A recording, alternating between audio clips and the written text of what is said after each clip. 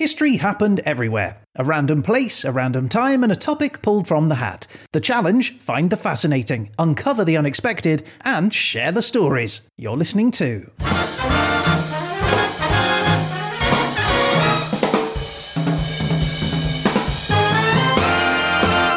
History Happened Everywhere.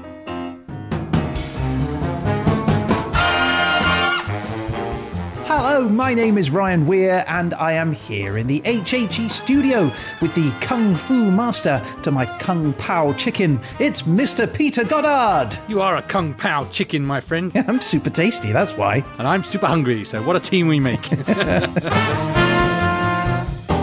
Now, Peter, last week the Derzolator gave you martial arts in the Philippines during the period of the Chinese Civil War, which is 1927 to 1937 and 1946 to 1950, which I have to point out is the longest title we've ever had for an episode. Yeah, it's very complicated, isn't it? That's right. But look, Peter, as you know, it is spar of the course to kick off the episode with a breakdown of what's coming chop. Oh, you started strong, you wandered quite far from the path of a solid pun. So, Dojo have some fascinating facts for us? Or did you strike out? Either way, we're in for a lot of fun, because I know you have a great sensei humour. Oh, thank God. Tease people, Pete, tease people. I will tease them. You know, Ryan, we are going east to discover a country made of over 7,000 islands. We're going to brave the traffic of the most densely populated capital in the world and meet a sporting legend. We're going to discover an underground river and a chocolate hill, and we're going to travel to a land where the fighting arts are fast and furious and where the practitioners evolved their art from a rough and ready street rumble to an international sporting event. Welcome to the Pearl of the Orient. Welcome to the Philippines, and let's get ready to rumble!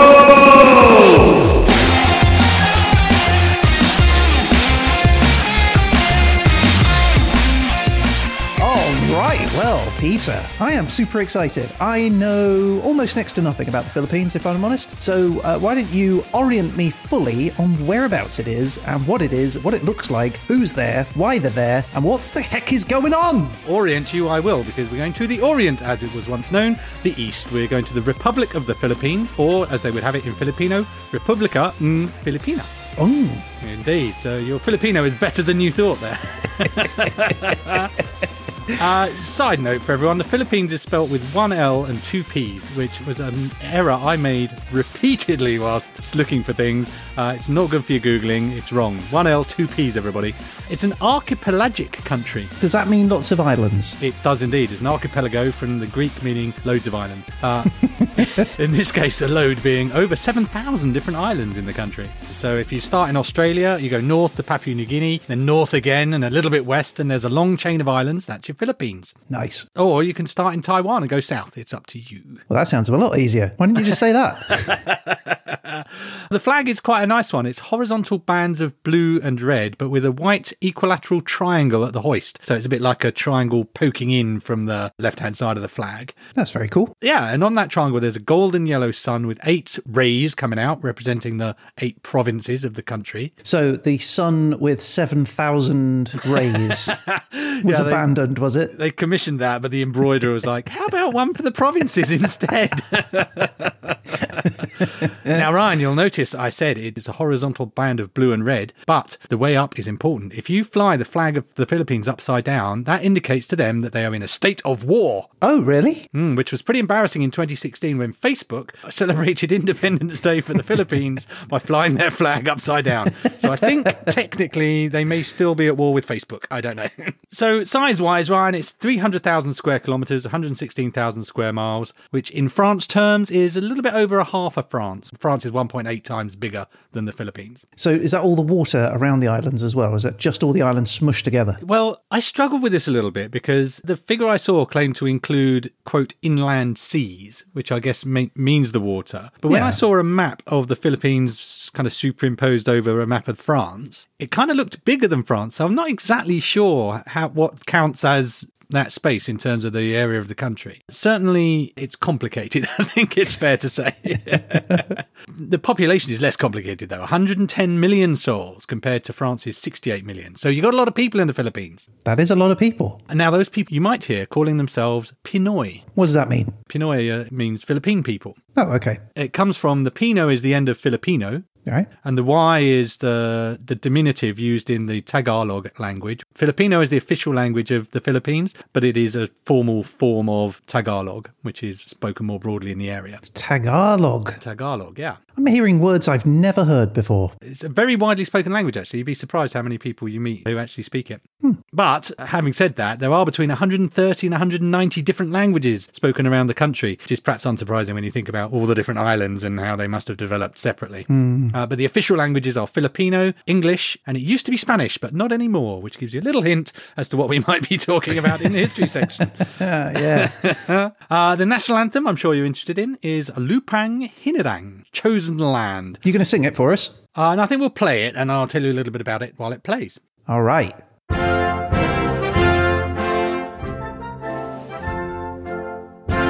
I like its little creep back at the start. It's cheeky, isn't it? Yeah.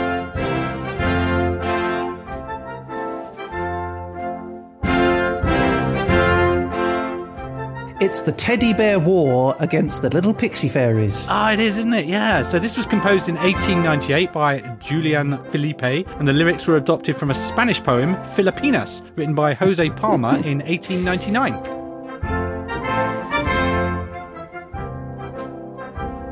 Interestingly, it's had English, Spanish, and Filipino incarnations in that the language it was in has been English, Spanish, and Filipino. I like it. It's fun. It's got I think it has a warmth to it, doesn't it? I like it. It grew on me.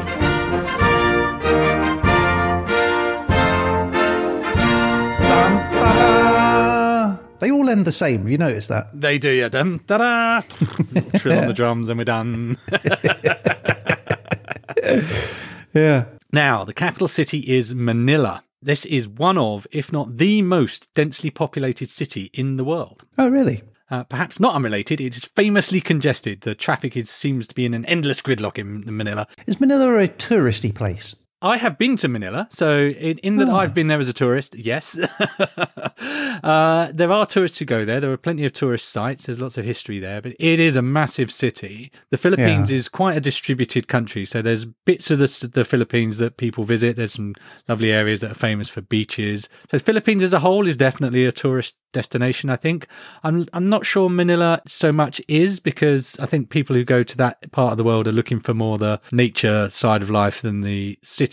But I absolutely loved Manila, so maybe there are more people like me out there, I don't know. I just figured it sounded more of a businessy place. Yeah, it is. Certainly it's a home of a lot of outsourcing. You get call centres and things in Manila as well. Okay. Now, Manila is not related to the envelope of the same name. You may be shocked to discover. What? Big brown envelope. If you were to take photographs of somebody and blackmail them, and you would slip those photographs in an envelope under the door of a hotel room somewhere. Yeah. I'd put them in a manila envelope. A manila envelope. Little brown envelope, basically. Okay, cool. So manila envelopes they're called that because they're made of manila paper, which was actually invented in the United States in the 1830s. This was invented during a cotton and linen rag shortage. So they started using manila rope, which was a rope that was used on ships, as pulp as the base for the paper. Wow. This begs the next question. Why are manila ropes called manila ropes? Well, they're made from manila hemp, aka abaca, which is a plant in the banana family, mostly found in the Philippines. But, ironically, Manila, the city, is named after a Philippine plant, but not the Manila hemp plant. What's going on? The city of Manila, it was originally Maynilad, and it's derived from the nilad plant, which was once found growing profusely in the area. So it's almost connected, but actually not. That's a good Philippines fact. It's a sort of fact, not fact, isn't it?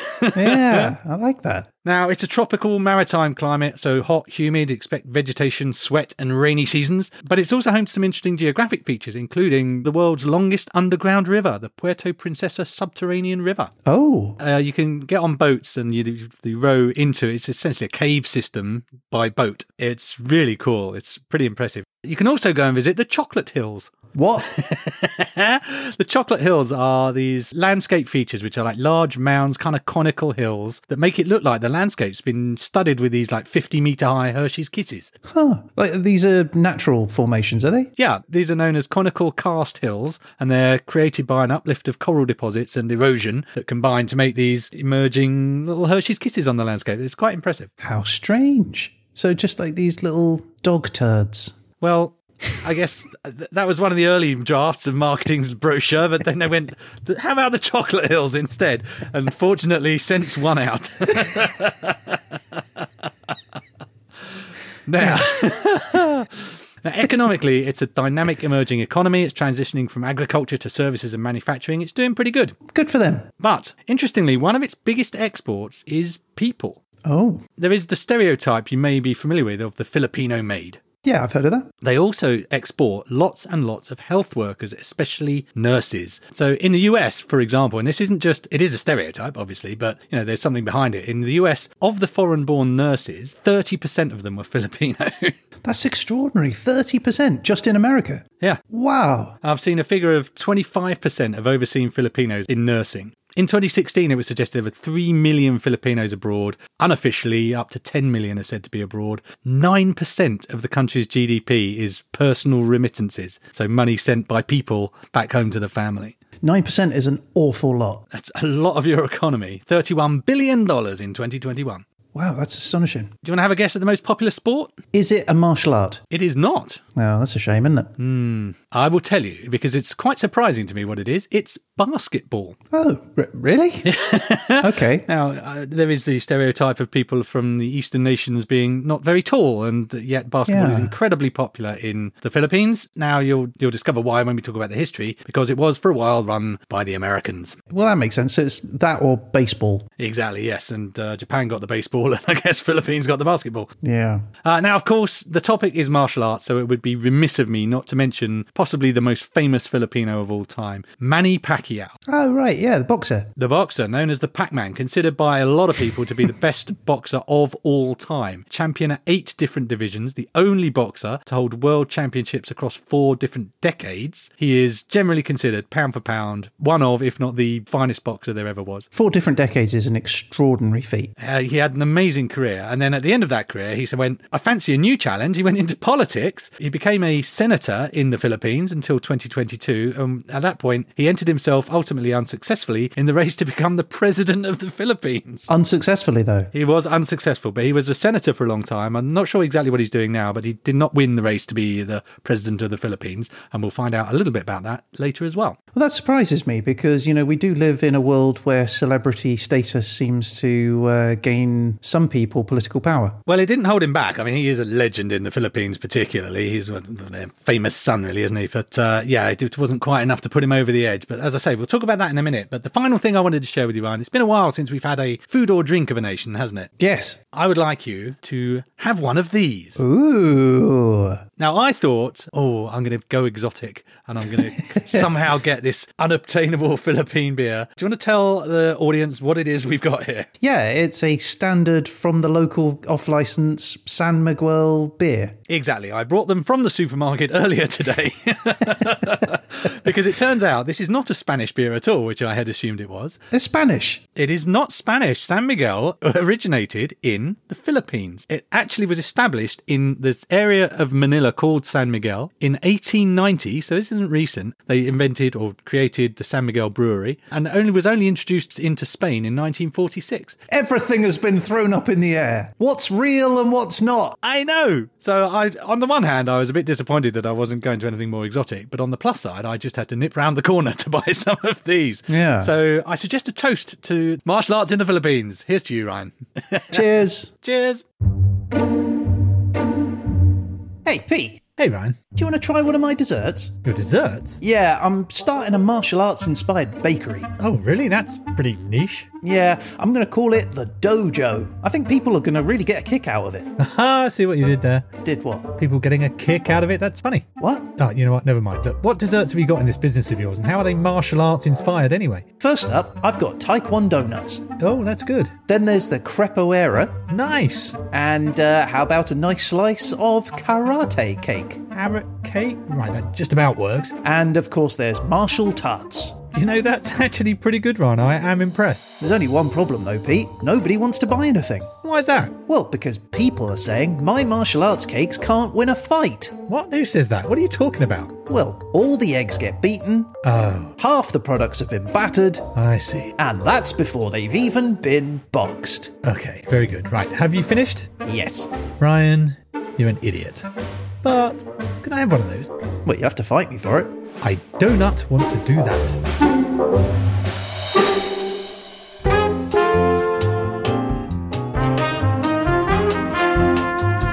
All right. That was a top-notch sketch, Peter. Wasn't it, though? That probably took us hours. Very likely. Okay, Peter. Well, you have suitably oriented me on the place. I know a tremendous amount about the place. I have a lovely can of delicious San Miguel lager. I wish to know the history of the place, because that bit is the bit that is missing. All right. 50,000 years ago, Ryan, it is early man. That's good. I like an early man. Catches the worm. You recall a few episodes ago we were talking about Denisovans and other not Neanderthal early man types? Yeah. Well, we found another one. Oh, where? Another one in the Philippines. Homo luzonensis. Homo luzonensis. Well, he's also known as Ubag, which is perhaps easier to remember. This is an extinct species of archaic human from the late Pleistocene. Okay, what do they look like? It's hard to say because the sum total of the remains we found of the Ubag people is some teeth and finger bones.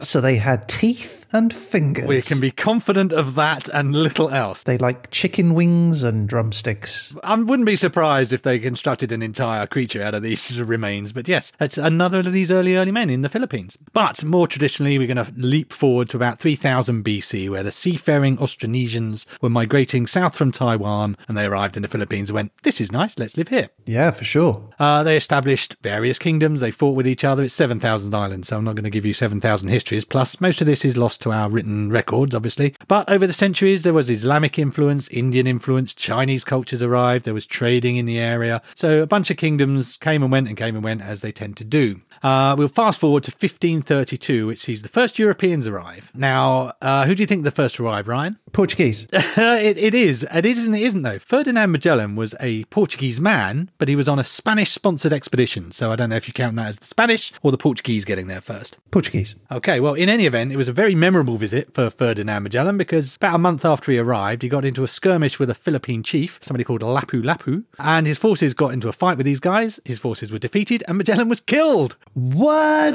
That's going to have been a horrific way to go as well, isn't it? We're talking clubs and arrows. Spears and knives he was done with. Wasn't a great end. Stabby end. Yeah, he didn't have to land, did he? So after this, the Spanish had another go at colonising, and they were a bit more convincing. Miguel López de Legazpi set out from Mexico in 1565 and established the first permanent settlement in a place called Cebu. And there's a city there now called Cebu City, and we'll actually hear a bit more about Cebu City later on. They came from Mexico. That seems like a long way to go, because you've got to go across the Atlantic, you've got to go round Africa, you've got to go past India, you've got to go all the way round. Because you have to go left to right on the map, don't you? You can't go map? round. Yeah. And that's why Ryan's first exploration was a horrible failure. I spend a lot on plane tickets. I don't doubt. Now, the arrival of the Spanish brings us the first instance where you have something you could reasonably call the Philippines, as opposed to a bunch of islands that were a bunch of different kingdoms. Spanish colonial rule brought in Christianity, Spanish laws, also introduced the oldest modern university in Asia. So then, weirdly enough, due to things that were really mostly going on in Cuba and the Caribbean, there was the Spanish-American War, and that ended up with the Americans coming out on top. And as a result of this, in December 1898, the Philippines were passed to the control of the United States, along with Puerto Rico and Guam. It was kind of a weird side effect of a problem somewhere else in the world, which we've seen happen before, haven't we, where you just get handed over as a part of a package. The first Philippine Republic was established January 21st, 1899, but the United States didn't recognise them, so they began the Philippine-American War instead.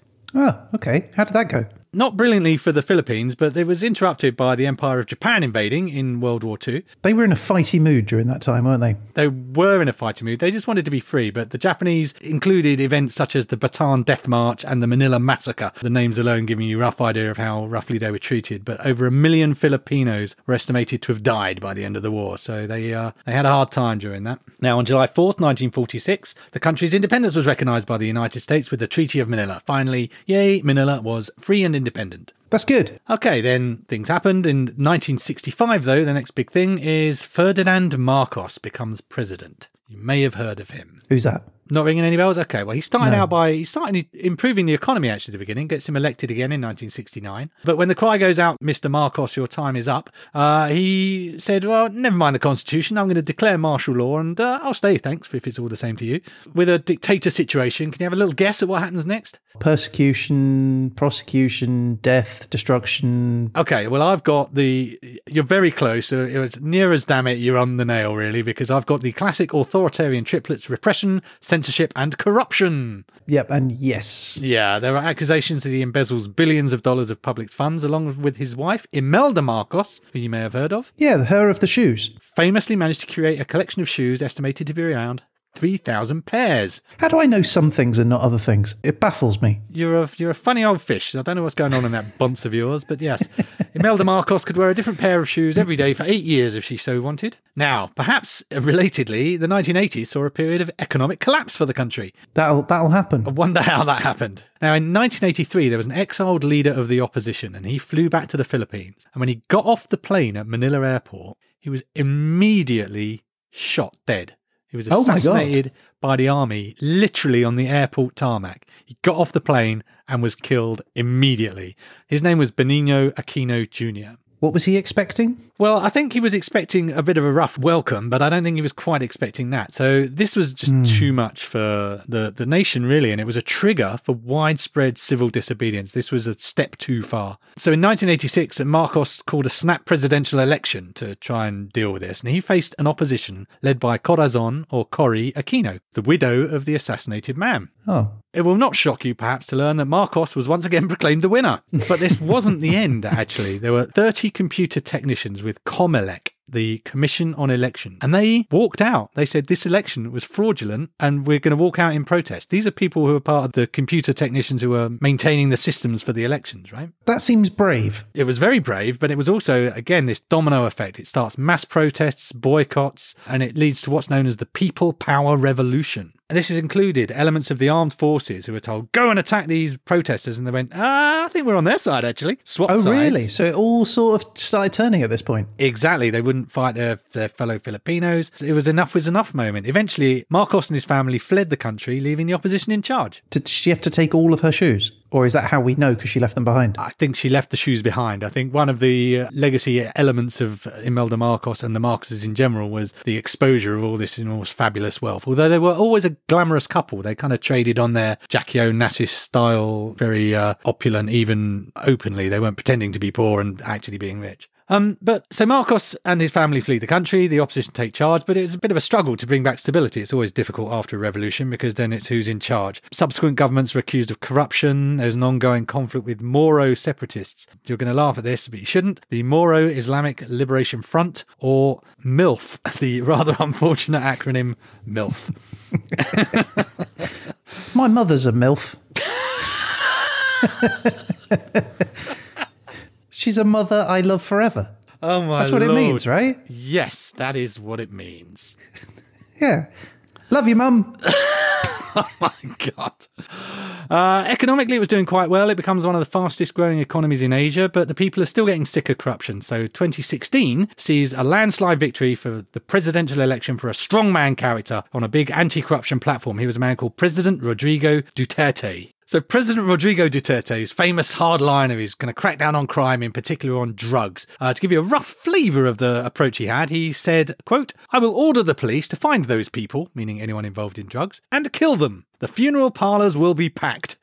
He said this. This is a quote. He said that. This is how he gets his nickname, Duterte Harry. After Dirty Harry, the movie. Indeed. Okay. Yeah, no, and I get that. I can see how that might appeal to a certain section of society. Yeah, I mean, to be honest with you, Duterte is a fascinating character because on the one hand, he was a terrible man who didn't really lean on judicial process. He was just like, go kill them. I don't care. I'm going to come and kill you. It was horrible things, really, in a way. But he was also incredibly popular. He was a mayor of an area of the Philippines before he became the president, and he really clamped down and kind of cleaned up the town, and that was what he was known for. So it's a very interesting dichotomy as to how you feel about Duterte. Well, as I understand it, the problem is with that was that his death squads were susceptible to corruption and would just take out people and say that they'd been dealing drugs or been involved in crime. Yeah, and there's always risks without due process of, oh, sorry, I thought you were doing drugs, so I shot you in the head without thinking about it or having a trial. It's too late now, right? So, I mean, it is by no means unproblematic, but on the flip side, he was really popular. Now, he fortunately did not take the Marcos route. In 2022, there was another election and Duterte opted not to stand.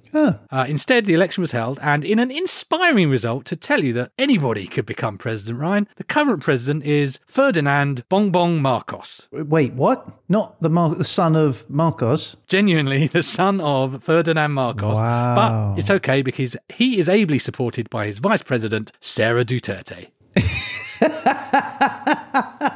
Are you joking or not? I am not joking. Is that serious? That is very serious. So, however humble your origins, Ryan, as long as one of your father or mother were president, you can be president too. Nepo babies. So, I mean, the Philippines is in an interesting position at the moment. Economically, it's got a lot of potential. I think it's we have yet to see what this was literally 2022. So what Marcos and Duterte will get up to, let's hope. There's no reason why they can't do a good job. So I'm going to cross my fingers because I love the Philippines. I really loved it when I went there. I would happily go back. So let's say, raise a glass to the Philippines. I'm going to raise a can to the Philippines with this Spanish can of San Miguel. Cheers. Cheers. Oi, you! What you got there? Who, me, officer? Yeah, you! What you got in your hands? Sandwich? Oh, a likely story. I have a suspicion that sandwich is harbouring drugs. What? No, officer, it's a sandwich. You would say that if it was a sandwich harbouring drugs. I think I should probably just shoot you to be on the safe side. What? No, it's just a sandwich, I promise. Ham and cheese, look. Don't you point your drugs at me, sir. Are you threatening me? No, I'm just... Put the drugs down slowly onto the plate, or I will be forced to shoot you. No, wait, here. I'm putting it down. All right, now back up. I'm going to investigate these drugs.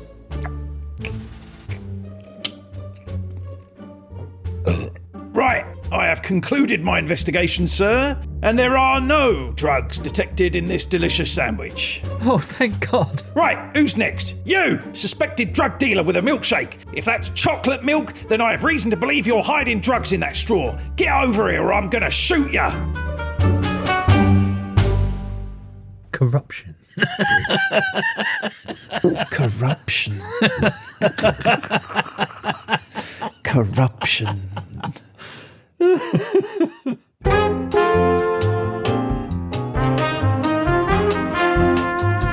All right, Petey, so why don't you give me a little breakdown on the history of 1927 to 1937 and 1946 to 1950, which I believe, according to the Desolator, is the Chinese Civil War. Yeah, it's a time period that just trips off the tongue, isn't it?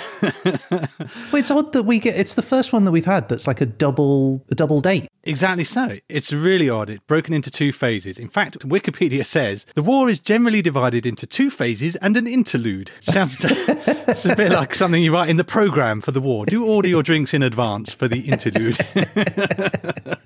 So this war runs from 27 to 37, 46 to 50, as you say. The notable event in the middle is obviously the Second World War. What's happened here is there were two sides in the Chinese Civil War, the Kuomintang-led government of the Republic of China and the Chinese Communist Party. So they were battling over who was going to be in charge of China. Yep. But then Japan came along and said, we think Japan should be in charge of China. World War II begins whilst the other two are still fighting amongst themselves. And they set up a puppet government whilst Japan is in control of China as a whole. And during that period, the Kuomintang and the communists kind of go, well, we've got another external enemy to fight here, so we'll perhaps try not to fight with each each other so much. Okay. It should be noted they did not sit around the fire singing Kumbaya. They did bicker and fight amongst themselves in that period. So it wasn't a let's team up and drive the Japanese out. They separately fought the Japanese, but they did have a more important external threat, I think it's fair to say. Obviously, it became clear in the end that the Japanese were going to lose and get kicked out of China, so it was back to fighting one another again. Interlude over, time to fight once more. The combat lasted until the Kuomintang were driven out of the mainland. They took refuge in Taiwan, and if you want to hear more about that, listen to our Taiwan episode. That was in 1949, and that's the end of our time period. Okay. But you did mention, Ryan, martial arts, and I did want to talk a bit about them, because the Collins Dictionary definition, I thought I'd better look it up just in case I got it wrong. Yeah. It says, any of the forms of self-defense or combat originating in East Asia that utilize physical skill and coordination without weapons, as karate, aikido, judo, or kung fu, often practiced as sport. So it is an Asian thing then? You can't have like a Norwegian martial art? I deliberately included this because I massively disagree with that definition. Martial arts are way broader than that. And I just thought it was interesting that they'd pinned down a couple of different things that I think are very, very reductionist, not necessarily East Asian. I don't think anyone would agree all martial arts are East Asian, nor do I think anyone would agree all martial arts are without weapons. So I actually introduced that definition because I massively disagree with it. If you look to places outside of East Asia, capoeira in Brazil, dambe in West Africa, fencing in Europe, these are all martial arts. Boxing, wrestling are martial arts. Yeah. I do not agree that it's East Asian. We will be talking about East Asian martial arts, but I don't agree with that part of the definition. And likewise, I believe fencing is definitely considered a martial art. So basically, Collins Dictionary is wrong, is what I'm saying. I bet Norway does have a martial art. Oh yeah, I'm sure they're slapping each other with herring on a Saturday afternoon. Kung herring. But let's break the word down into its parts. Martial is an adjective meaning related to fighting or war, and art has a lot of definitions, but one of them I found is a skill at doing a specific thing, typically acquired through practice. So my definition that I'm going to use for this episode is the skill of fighting. And it says war, but I don't think battlefield tactics and pike formations constitutes martial arts. I think that's strategy and war. So I'm going to add the element of the individual. So for me, it's the art or set of skills related to fighting between individuals, often codified into a formal set of moves or practices. I mean, I want to agree with you, but you've not included waxing cars and painting fences, which, as we know, falls very distinctly into the martial art category. Well, I agree with you, and I would say that's what I mean by a formal set of moves or practices. Yeah, all right, fine. So there you have it, Ryan. That's what martial arts is. That's where we're talking about. So I think we're ready to move on to the main business of the episode. After this.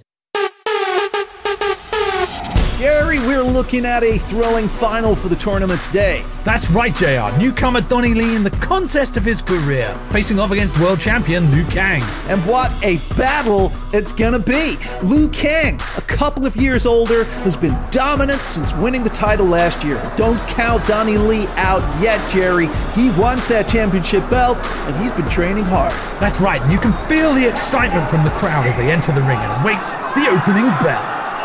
And we're underway. The heavyweights clash as Liu Kang goes straight for the watercolors.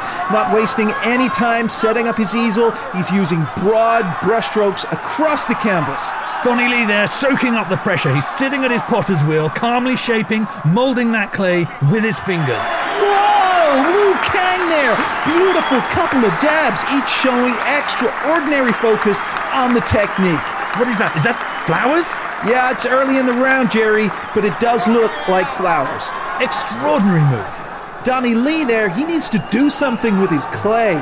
Liu Kang is taking all the momentum at this point. That's right, he's really going to need to pull off a slender spout on that teapot that's taking shape if he's going to make any impact on this match. Yes, both men clearly laying it all out on the line. Absolutely incredible focus and technique. And it looks like Liu Kang has a nearly complete artwork.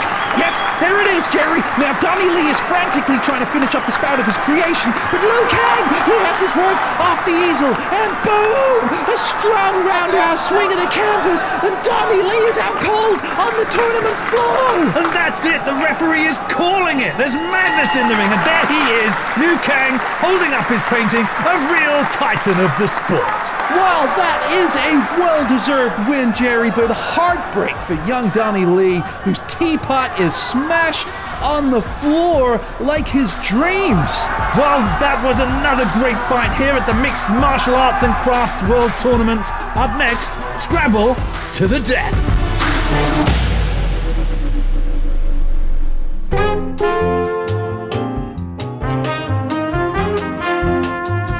right, Pete, what's our first story? Okay, we're now into martial arts in the Philippines, 1927 to 50 minus the war, which is how I'm now putting it. It's That is easier to say.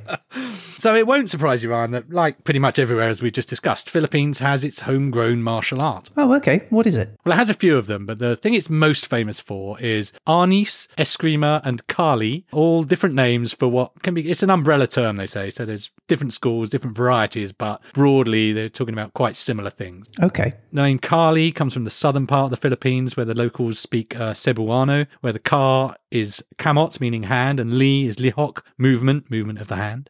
Eskrima originates from the central Philippines, derives from a Spanish term, esgrima, means fencing. Oh, okay. And arnis is from apparently the Old Spanish for armour. Right. Okay. So for the purposes of the show, rather than call it three different things, I'm going to call it eskrima throughout, because that's the name I first heard and what I've always known it as. But yeah, bear in mind, it's an umbrella term. It covers various styles and various things. So you're very likely to meet someone who says, that's not arnis, that's Kali. Yeah, we'll just call them all eskrima for the purposes of the episode. Okie doke. So what are the characteristics of the art of eskrima? Typically, it's associated as a form of fighting with sticks. Huh. Now, a lot of martial arts would tend to start you off with open hand techniques like punching and grappling. And, once you get good, they might start teaching you how to swing a sword. But eskrima, they're like, no, they figure if the other guy's going to have a stick, you better have a stick from the get-go. So you rock up, you get given your stick day one. Don't turn up to a stick fight with not a stick. Without a stick, exactly. It's that famous saying. In fact, it's said that the eskrima student should be able to pick up any nearby object and turn it into a deadly weapon. Any nearby object? Any nearby, not a piano or something. That seems broad. Limited. Also, some people say the stick is basically a stand-in for a bladed weapon, a sword or a machete. Yeah, okay. That makes sense. Well, it is worth noting that this is quite a controversial point of view. I saw an interview with a grandmaster who was very insistent that stick and a blade, they're different skills, they're different techniques, and you wouldn't learn to swing a stick as if it were a sword. If you've got a stick, you should swing it as a stick. So there are different points of view on this. I mean, it makes sense. They're different weights and things, aren't they? So exactly. But one of the things that backs up his idea that actually sticks are sticks and blades are blades is that a lot of eskrima practitioners also practice with blades. They use knives a lot, in particular the bolo knife, which is a very characteristic knife of the Philippines. What does it look like? It's a little bit like a machete. It's got sort of that curved machete kind of look to it. You'd want to chop through jungles with it for sure. I think the US Army actually took it and had issued their own form of a bolo knife based on the Philippines design. Very good. So where did eskrima come from? There's unsurprisingly some debate as to whether it was around before the Spanish or it was created after the arrival of the sword-wielding Europeans. It's said that around 1762, the Spanish Governor-General of the Philippines, Simón de Anda y Salazar, ordered the banning of the practice of Filipino martial arts. So I think it's pretty likely that it happened before the Spanish and they were practicing their martial arts. But yeah, it's said that the Spanish then banned eskrima in particular. Supposedly then the art was carried on in secret under the guise of dancing, which you may be familiar with the Brazilian martial art of capoeira, which has a similar story where the slaves were learning to fight, but they were like, oh, this is just a dance, don't worry about it.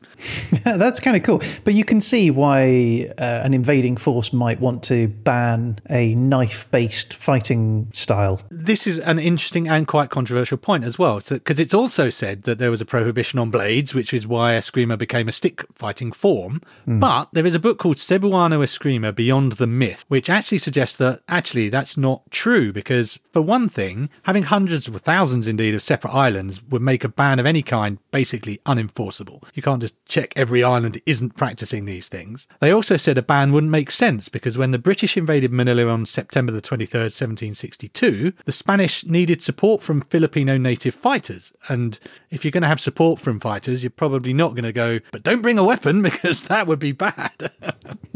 Everyone bring sticks. Exactly. So this book basically suggests actually maybe it wasn't suppressed in quite that way. But there's another version of what happened. This is from the 1957 book A Body of Knowledge in the Sport of Arnis, which suggested that actually the problem wasn't that the Spanish were afraid of the fighters, but that the men were spending so much time practicing their martial arts, they just weren't tending the fields and being economically active. And so that's why the art was suppressed, because it wasn't so much, oh no, don't be so powerful and good at fighting. It was, get back to work, you. Oh, wow. As ever, it's probably all of the above, right? The truth is we don't know for sure. And one of the problems is martial arts in particular tend to lend themselves to mythologizing the stories of feats of great grandmasters. And, it is a thing that is really prone to embellishment, I think it's fair to say. It is, isn't it? It's kind of tied to myth and legend, isn't it?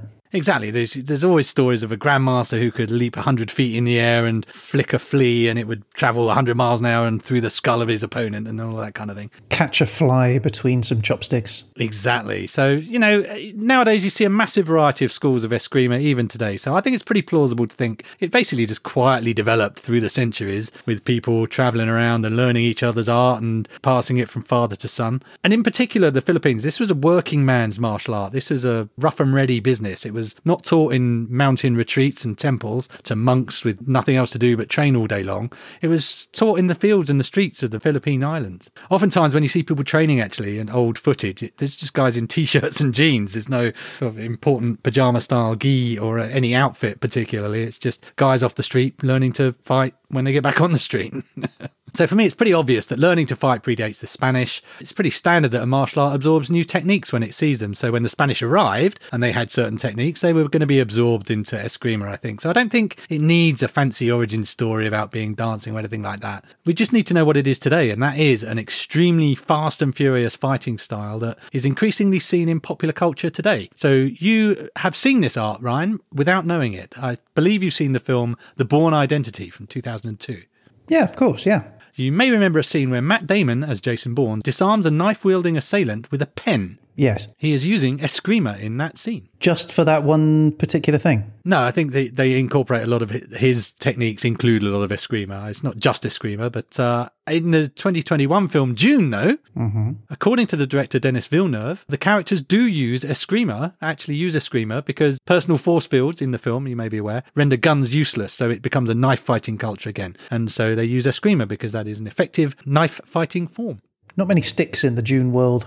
Not many trees. Not many sticks and plenty of knives. But if you want something a little more grounded and a little less fictional, it's said that both the US military and the Russian Spetsnaz special forces all learn Eskrima techniques as part of their self-defense training. Oh, that's cool. Yeah, I think it's widely considered pretty effective as a weapon-based technique. And that, Ryan, is the overview of what is Eskrima, where did it come from, that's the history. And I'll tell you what's going on in our time period specifically after this.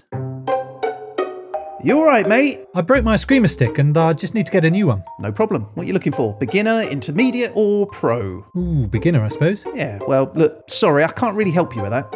Why? Well, because I'm a figment of your imagination. What? Yeah, you're unconscious. You're lying on the floor of the dojo and you're dreaming this whole conversation. Oh, what happened? Eskrima training. You took a stick to the noggin and it broke the stick. I broke my Eskrima stick and I just need to get a new one. No problem. What are you looking for? Beginner, intermediate or pro? Ooh, beginner, I suppose. Right. I've been using the Pole Pro 73. Right, well, that explains a lot. Oh, really? Yeah, see, you want to be looking at a truly reliable make? Wackatron or Stickmasters, something like that's going to be your best bet. Okay. Yeah, well, look, sorry, I can't really help you with that. Why? Well, because I'm a figment of your imagination. What? Yeah, you're unconscious. You're lying on the floor of the dojo and you're dreaming this whole conversation. Oh, what happened? Eskrima training. You took a stick to the noggin and it broke the stick. I broke my Eskrima stick and I just need to get a new one. Well, in that case, you can't go too far wrong with a Wackatron 62X. Oh, that is nice. Yeah, she's a beauty, isn't she? Yeah, look, blood resistant up to 60 metres. Right, well, I guess I'll take one of those then. Yeah, well, look, sorry, I can't really help you with that. Why? Well, because I'm a figment of your imagination. What? Yeah, you're unconscious. You're lying on the floor of the dojo and you're dreaming this whole conversation. Oh, what happened? Eskrima training. You took a stick to the noggin and it broke the stick. I broke my Eskrima stick and I just need to get a new one.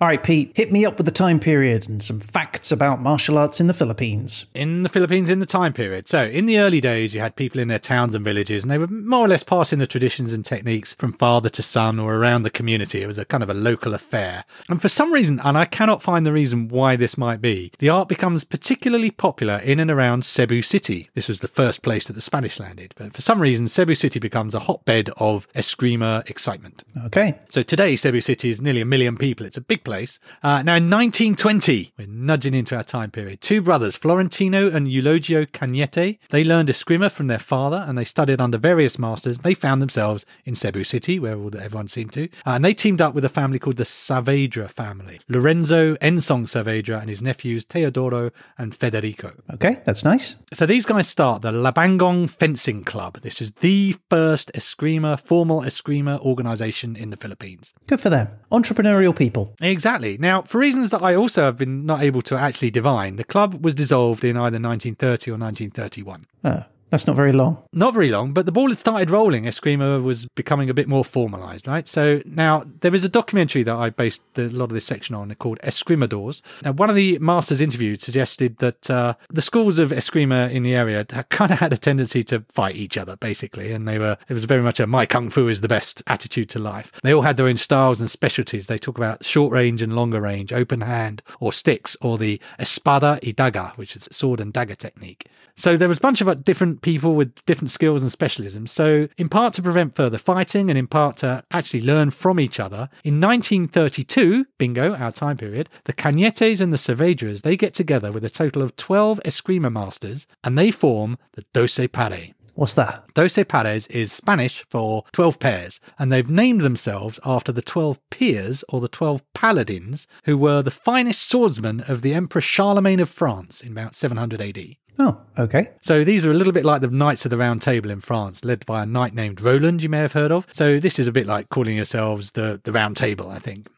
Or the Expendables. Well, yes. That's like the modern Round Table, isn't it? The Expendables. I guess so. But the Expendables were old and the Knights were in their prime, so a little bit different. True. And there's also a little bit of a play on words, and I couldn't figure out if this was a mistake or deliberate, because Doce Pares is 12 pairs, but the reference is 12 peers, 12 like nobles, if you like, the knights. But as it happened at the start, there were 24 members, so it was 12 pairs. So I don't know if it was a deliberate joke or a convenient accident, but nevertheless, Doce Pares becomes this club of the grandmasters of Cebu, intended to sort of develop eskrima and learn from each other. And also just hang out, have a drink, a bit of a chat. Yeah, I'm sure. I wouldn't doubt they did that, and we'll explain why later. Play some pool. Probably did, but, I wouldn't necessarily want to play pool with an eskrima master who was really good at hitting people with sticks. Exactly. They've got a long stick in their hand. Yeah, that's not a great start. If someone says, I'll fight you in the pool room. No, I'm all right, thanks.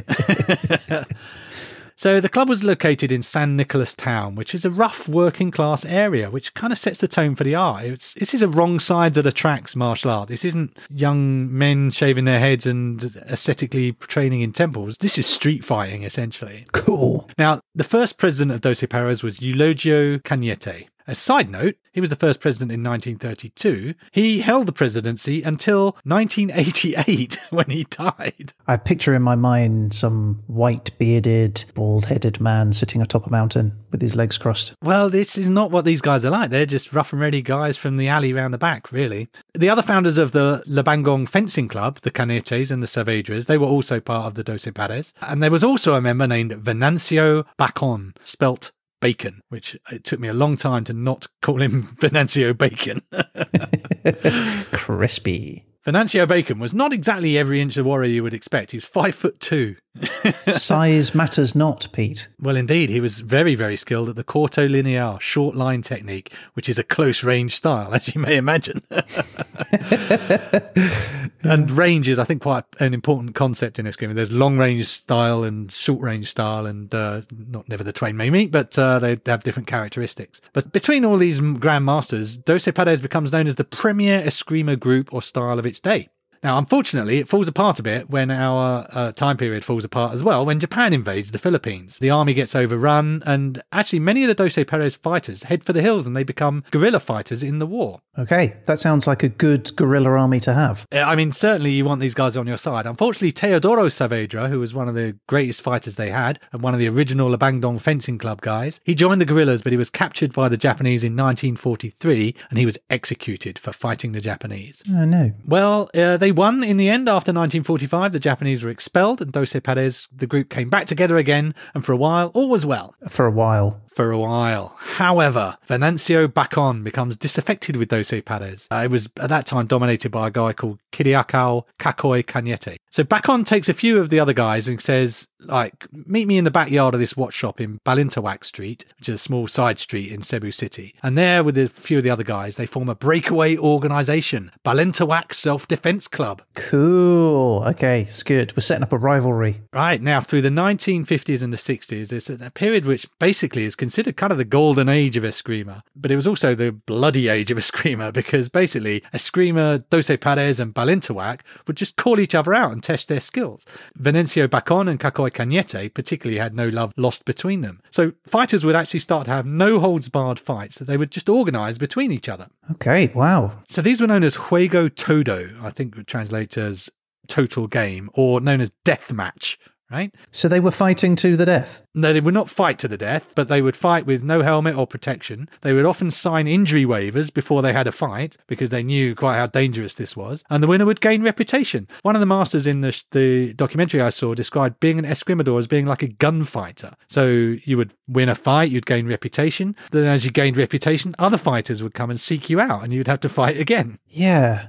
I don't know how I feel about that. Well, another master interviewed said, you're not an escrimador if you're not willing to fight, which, you know, it's a fighting art. I told you this is a rough and ready street fighting kind of game. And what kind of style is it? Because there are some martial arts that are more grips and trips. Oh, no, this is stick fighting. So in particular, from what I can make out, the duels that they would have were stick fighting duels. So a couple of accounts result in people being cracked on the head and, you know, injured. So a lot of injuries. It's not and then you beat their head in with a brick at the end of it. It's you fight until you've won, but winning was often, you know, not, it wasn't just a grapple and a pin. It was a clocked around the head or broken bones and basically clumped with a stick, which is never going to be particularly safe, is it? No, not at all. Yeah, and one of the masters admits, basically, that Eskrima was for workers and rough people and basically a little bit of the criminal element as well. Well, it makes sense. If you're in the criminal element, you're going to want to have a skill to defend yourself. Exactly, and this really stands at odds with when you think of martial arts, you're exactly where your mind went, the pure, I'm under a waterfall. These are guys in the streets whacking each other with sticks, basically. Pasil district was one area popular with escrimadors, and that's a pier and a fish port. So to give you a rough idea of the kind of places we're talking about. Fewer waterfalls and temples, more fish being gutted, basically.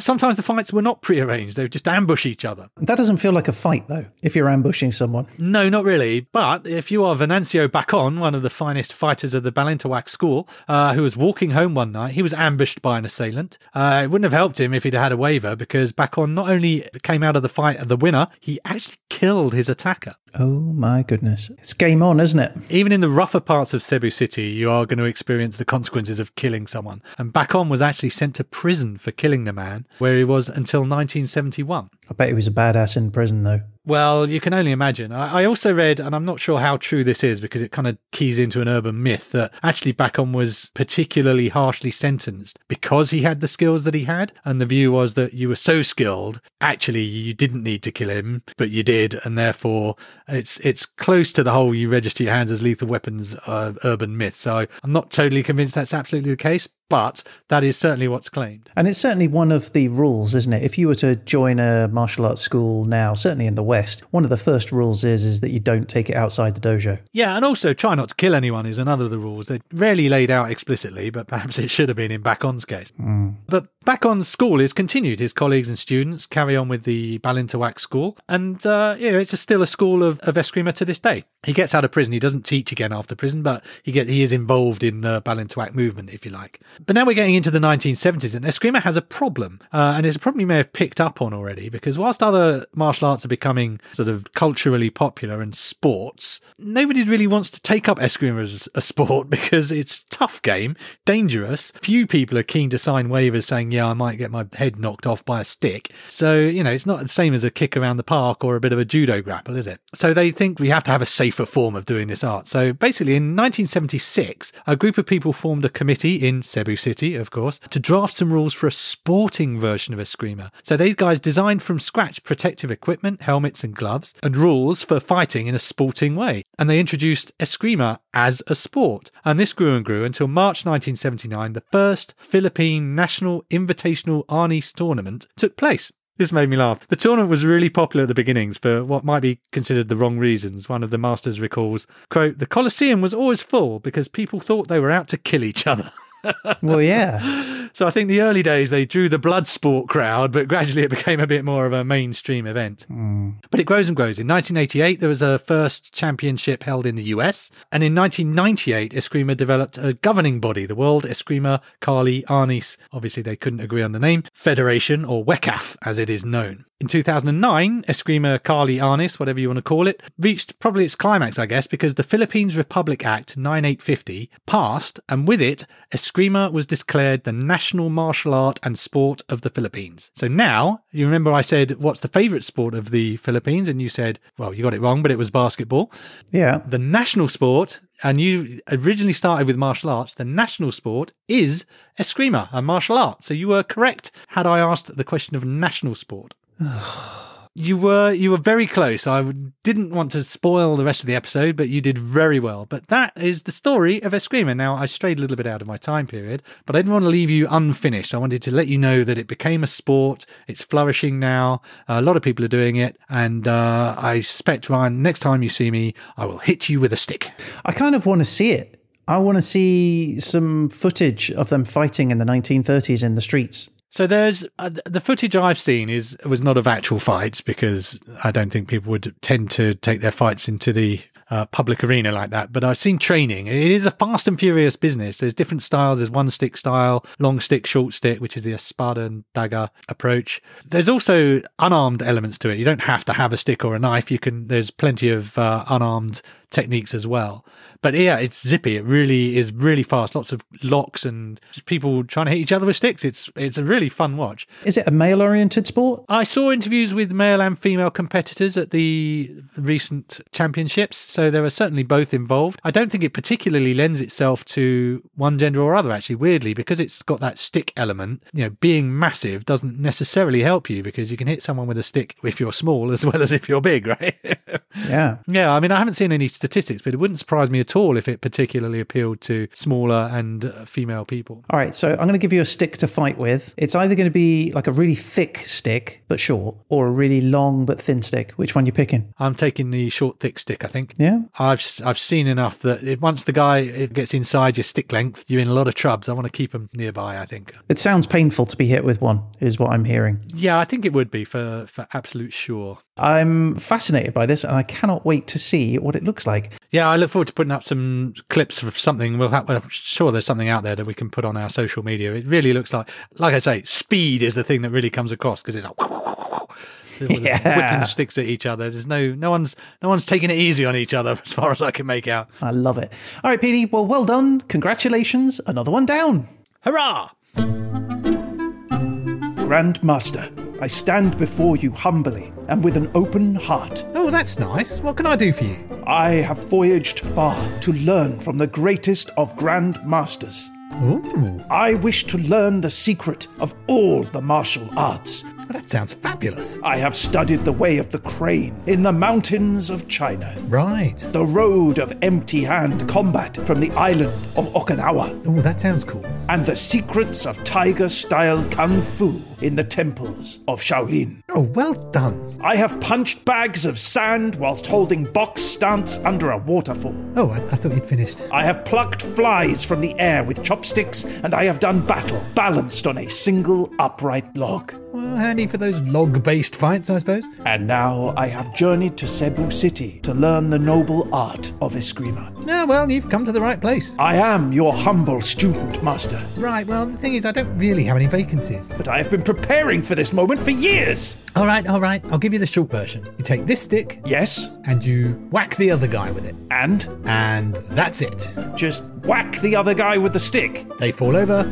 you win. Ah, so you channel the essence of your chi to imbue the weapon with power for the strike. Nope, you just hit him with the stick. You locate his chakras and strike with precision at their spiritual nodes? Nope. Stick, skull, whack, fight over. That's it! Oh, that's ridiculous! This is the stupidest thing I've ever heard! Wait. Let me give you a short demonstration. Oh! Ow! Oh my God! Ow! Bloody hell, that hurt! First lesson is free. Oh, I wasn't ready. Oh, Grandmaster my ass. Oh.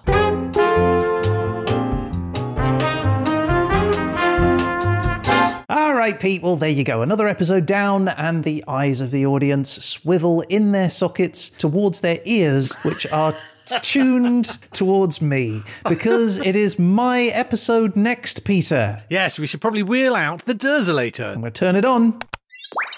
All right, are you ready for your place? I am indeed. Okay, here we go. And your place is the Kamchatka Peninsula. The what? The Kamchatka Peninsula. Oh, okay. Have you been? It was a frequent haunt of my youth. Good. No, I've never even heard of the Kamchatka Peninsula, so well, I'm going to learn a great deal, aren't I? I think so. Are you ready for your time period, Ryan? I guess so. It is the early modern period, Ryan. The early modern period. The early modern period is 1450 to 1750. 1450 to 1750. That's a good long period of time. 300 years. Potentially very useful, given that we don't know anything about the Kamchatka Peninsula. Yeah. Okay, are you ready for your topic? I am indeed. Your topic is faith. Wow. Okay, faith. That's good, I think. I think that gives me scope. I think topic and time period seem to have helped you out a little bit there. Okay, so faith in the Kamchatka Peninsula during 1450 to 1750. Okay, all right. Oh, well, I mean, I'm on it. Let's see what comes out of this. Oh dear.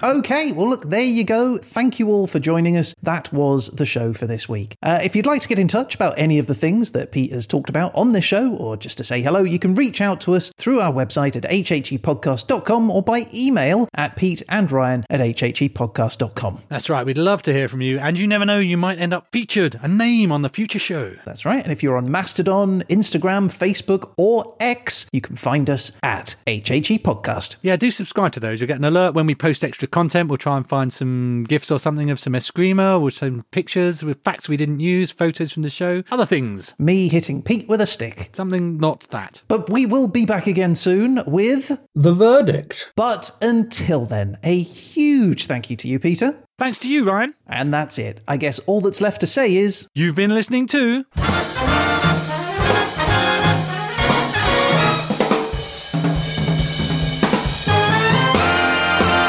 History happened everywhere.